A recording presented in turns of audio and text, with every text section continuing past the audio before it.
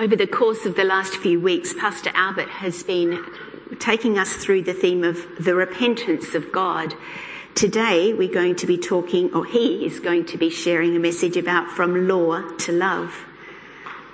The Bible readings he's been using have come from Mark. This one is written in Mark chapter 2, verses 23 to 28. And what I love about it is that Jesus brings God's perspective into things. He's got the big picture in mind. Jesus was always focusing on the why, whereas people like the Pharisees sometimes get bogged down in the detail of the what. What does it look like? Have a look and listen to God's perspective here. One Sabbath, Jesus was going through the grain fields, and as his disciples walked along, they began to pick some of the heads of grain. The Pharisees said to him, "Look, why are they doing what is unlawful on the Sabbath?" He answered, "Have you never read what David did when he and his companions were hungry and in need? In the days of Abiathar, the high priest, he entered the house of God and ate the consecrated bread, which was lawful only for the priests to eat. And he also gave some to his companions. Then he said to them, 'The Sabbath was made for man, not man for the Sabbath. So the Son of Man is Lord even of the Sabbath.'" We're going to listen and see a message from Pastor Albert now. Grace to you and peace, Good Shepherd, from God our Father and from the Lord and Saviour Jesus Christ. Amen. How many Lutherans does it take to screw in a light bulb? I'm sure you're sick of my question. If you've been here the last few weeks, but we'll take it a step further. Okay, how many Lutherans does it take? Hold out your hand in front of you and poke out the number of fingers that you think represent the number of Lutherans that it takes to screw in a light bulb. There you go. Now, take your hand and compare it to the really lovely Lutheran sitting right next to you now, and compare who's right, who's wrong, how many fingers. Okay, you can put your fingers away. I think the old joke is none. And I'm pretty sure you will have heard it before, so everybody's got no fingers. Lutherans don't change. That's the joke. I don't know about that though. Good Shepherd, you are a beacon of light up there in Paravista and I suppose all around the the LCA, for being a place of change for a long time. What's your secret? Well, there's the question. The last few weeks I've been offering thoughts with you on change, and I'm not really wanting to make it a comment at all on our ability to change. We know it's hard. Whether it's normal, regular, everyday human change, something that happens during the day, or something that's bigger than that, a bigger picture change. Either of those are hard, and then of course there's spiritual change, which in many ways is the hardest of all. We know change is hard. A poll came out in the 90s that stated that change was the third most feared thing amongst human beings all around the world. I don't know how they did their poll, But I do remember it because change did come in 3 behind, can you believe this, death and public speaking. And I don't doubt the public speaking one, because I turned up to Good Shepherd a couple of weeks ago to do some public speaking. And you guys have freaked me out. Haven't come back. You see? Number 1, most feared thing. But here's the thing, right? I'm not even wanting to make a comment on spiritual change per se, because while such change is a big thing for Christians as a whole, Lutherans at least know how much we participate in the whole spiritual change thing, that we get to just acknowledge how bad we are at it. In fact, we can't do it at all. This was Luther's big thing, I think. You know, shifting the emphasis from what we can do, even if it's a little bit, to just acknowledging we can't do any of it. A few years ago, I was reading a short devotion on the lost sheep, which I talked a little bit about last week, but this was by an American Lutheran pastor who really emphasized how much the little lamb in the parable of the lost sheep was involved in being brought back to the fold. You know the story, it's a simple one. 100 sheep, 1 goes missing. He's out there doing his thing. But here's the thing, right? Found, picked up, put on shoulders, turned around, and returned to the fold. And he wasn't involved. It was all done by the shepherd. I love this emphasis on the human passivity involved in our spiritual repentance. In the devotion, I distinctly remember how the author said that God, through the story of the lost sheep, it shows how God repents us. He repented the sheep. Never even heard that term before. He repented the sheep. It's like it's done for us.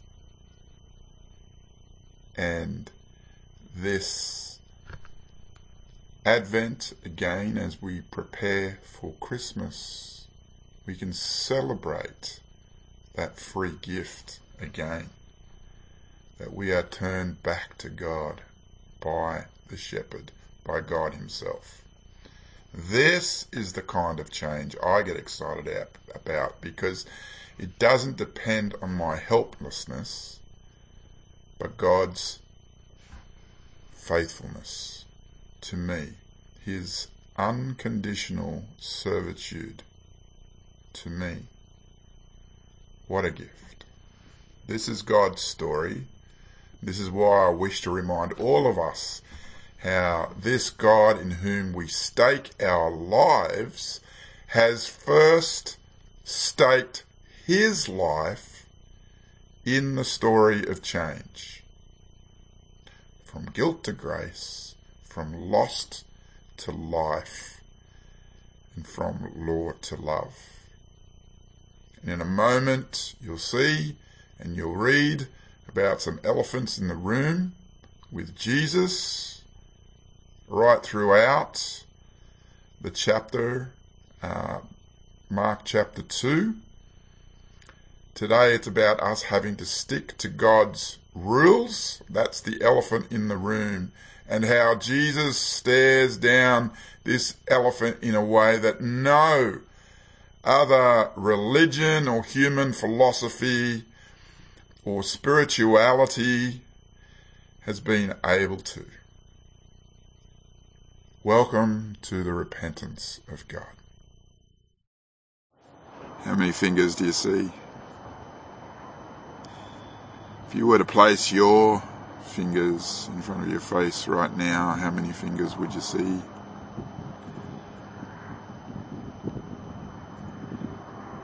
You see the problem? Do you see the solution? If I were to ask you to stare through your fingers and find the cross, how many fingers would you see? We spend a lot of our lives using our fingers.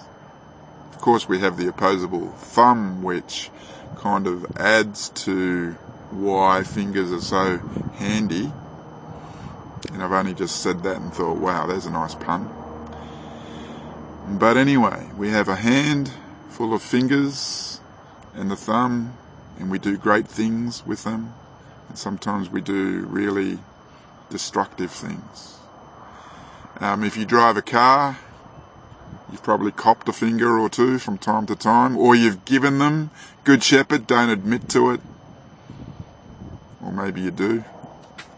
I was travelling to school not that long ago. I live in Mount Torrens. It takes me about, 25, 30 minutes to come into school here at Cornerstone. And on this one particular morning, I was travelling to pick up a colleague on the way, and I was running late. And you know where this story is going. And I'm belting along. And by the way, I'm not preaching anything about how it's okay to do more than what the speed limit says.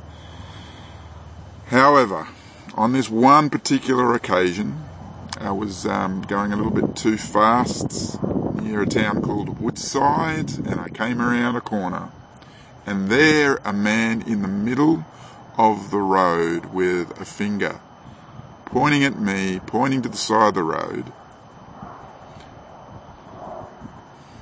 And I pulled over and I wound down my window, and he came over, and I was in trouble. And I had done the wrong thing. And I can't remember if he used any more fingers after that. And there wasn't a lot that I could say. The law is good. And travelling faster than the law allows you is not good. And for whatever reason, I needed to be reminded of that morning. And in that moment, I'm thinking this little reminder is going to probably cost me about $300. And I don't know what it was, and this is not the point of my story, I don't think. But when I should have been in big trouble, through the conversation I was having with the gentleman who had pulled me over, perhaps he recognised me as maybe the pastor at Cornerstone. We have a lot of kids come from that part of the hills to our school. But he just reminded me that would be a good idea to slow down. No fine. There you go. There's my story. You know, it has always blown my mind how the scriptures are filled with how it is a good thing not to do this, and it is even a better thing to do this, and how it is a bad thing to do this, and how it is a worse thing to do that. You know, the scriptures are filled with law. And even if it doesn't read or sound like law, there's law in there. And even when we are reading it and feel like we are, living up to the standards God has set for us, somewhere in all of it, we find ourselves with the wagging little finger reminding us that we just aren't quite cutting it in every part of our spiritual lives, our relational lives, our vocational lives. We're human beings. We're driven by a desire to do the right thing. We believe in a God who has given us the right thing to do, and yet we just can't do it, as Paul says in the book of Romans.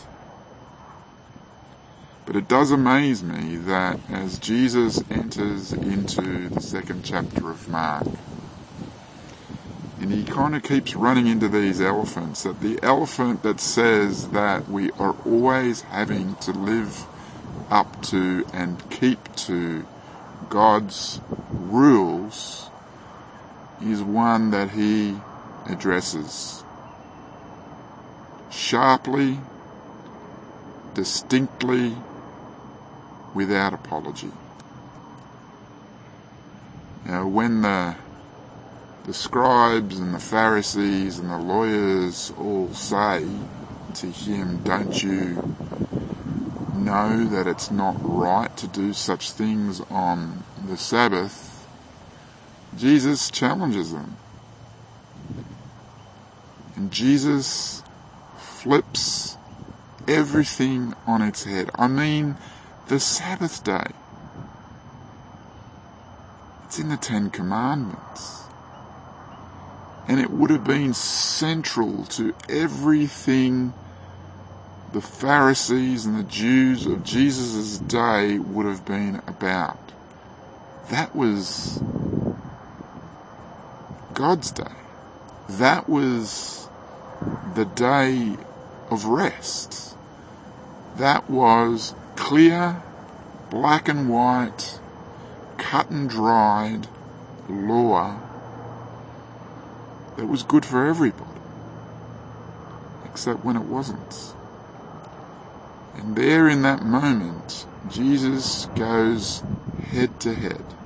Can you imagine the pressure on him? Can you imagine the moment? Can you imagine the wagging of the finger? We are born into a world filled with law, and it is all good, except when it's not.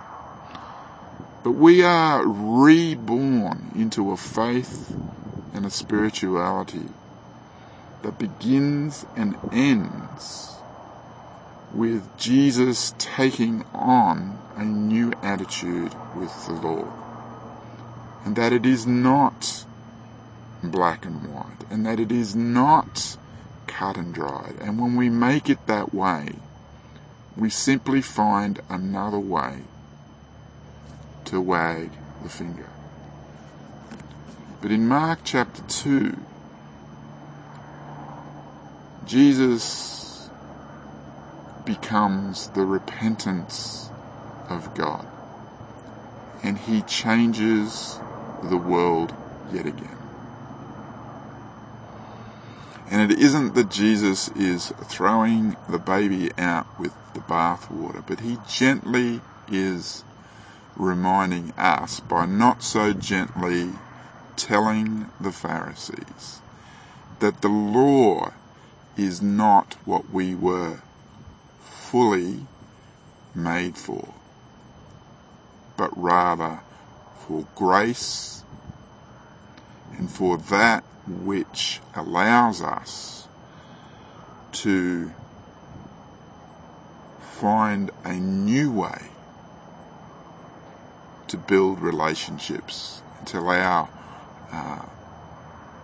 the love of God and his unconditional acceptance of us. Jesus in Mark chapter 2 is helping us to appreciate how easy it is to turn the law into everything it cannot be. It is too easy for us to say that it was just the Pharisees of Jesus' day that had distorted the law. Surely Jesus didn't come into the world just to deal with first century Pharisees. Jesus came into the world to deal with each and every time that the human race, that's us, has turned the law into that which forever defines us. It is true that Jesus was not coming to abolish the law because the law is good, but it is also true that Jesus was coming not to abolish the law, but to fulfill it. In other words, and here's where things get a little crazy, Jesus carries the weight of the law. He carries the guilt of the law. He is the one who straps on the shame of the law and the judgment of the law to the very cross that you may have seen when you were blurring your eyes through your fingers. If thousands of years of God's story had left one big fat finger constantly wagging away in the consciences of God's people, and if thousands of years of God's story had led to the prejudices and the judgments and the ill will of those who were disseminating this story among the people, and if thousands of years of God's story was having people constantly wagging their fingers at one another, Jesus had a new idea. Wag it at him. He'll take the fall. You can blame him. You can charge him. It's okay. Look through your fingers. See the cross. Martin Luther said, the law says this, and it's never done. The gospel says this, and it's already done. How many how many Lutherans does it take to change a light bulb? The repentance of God. Amen.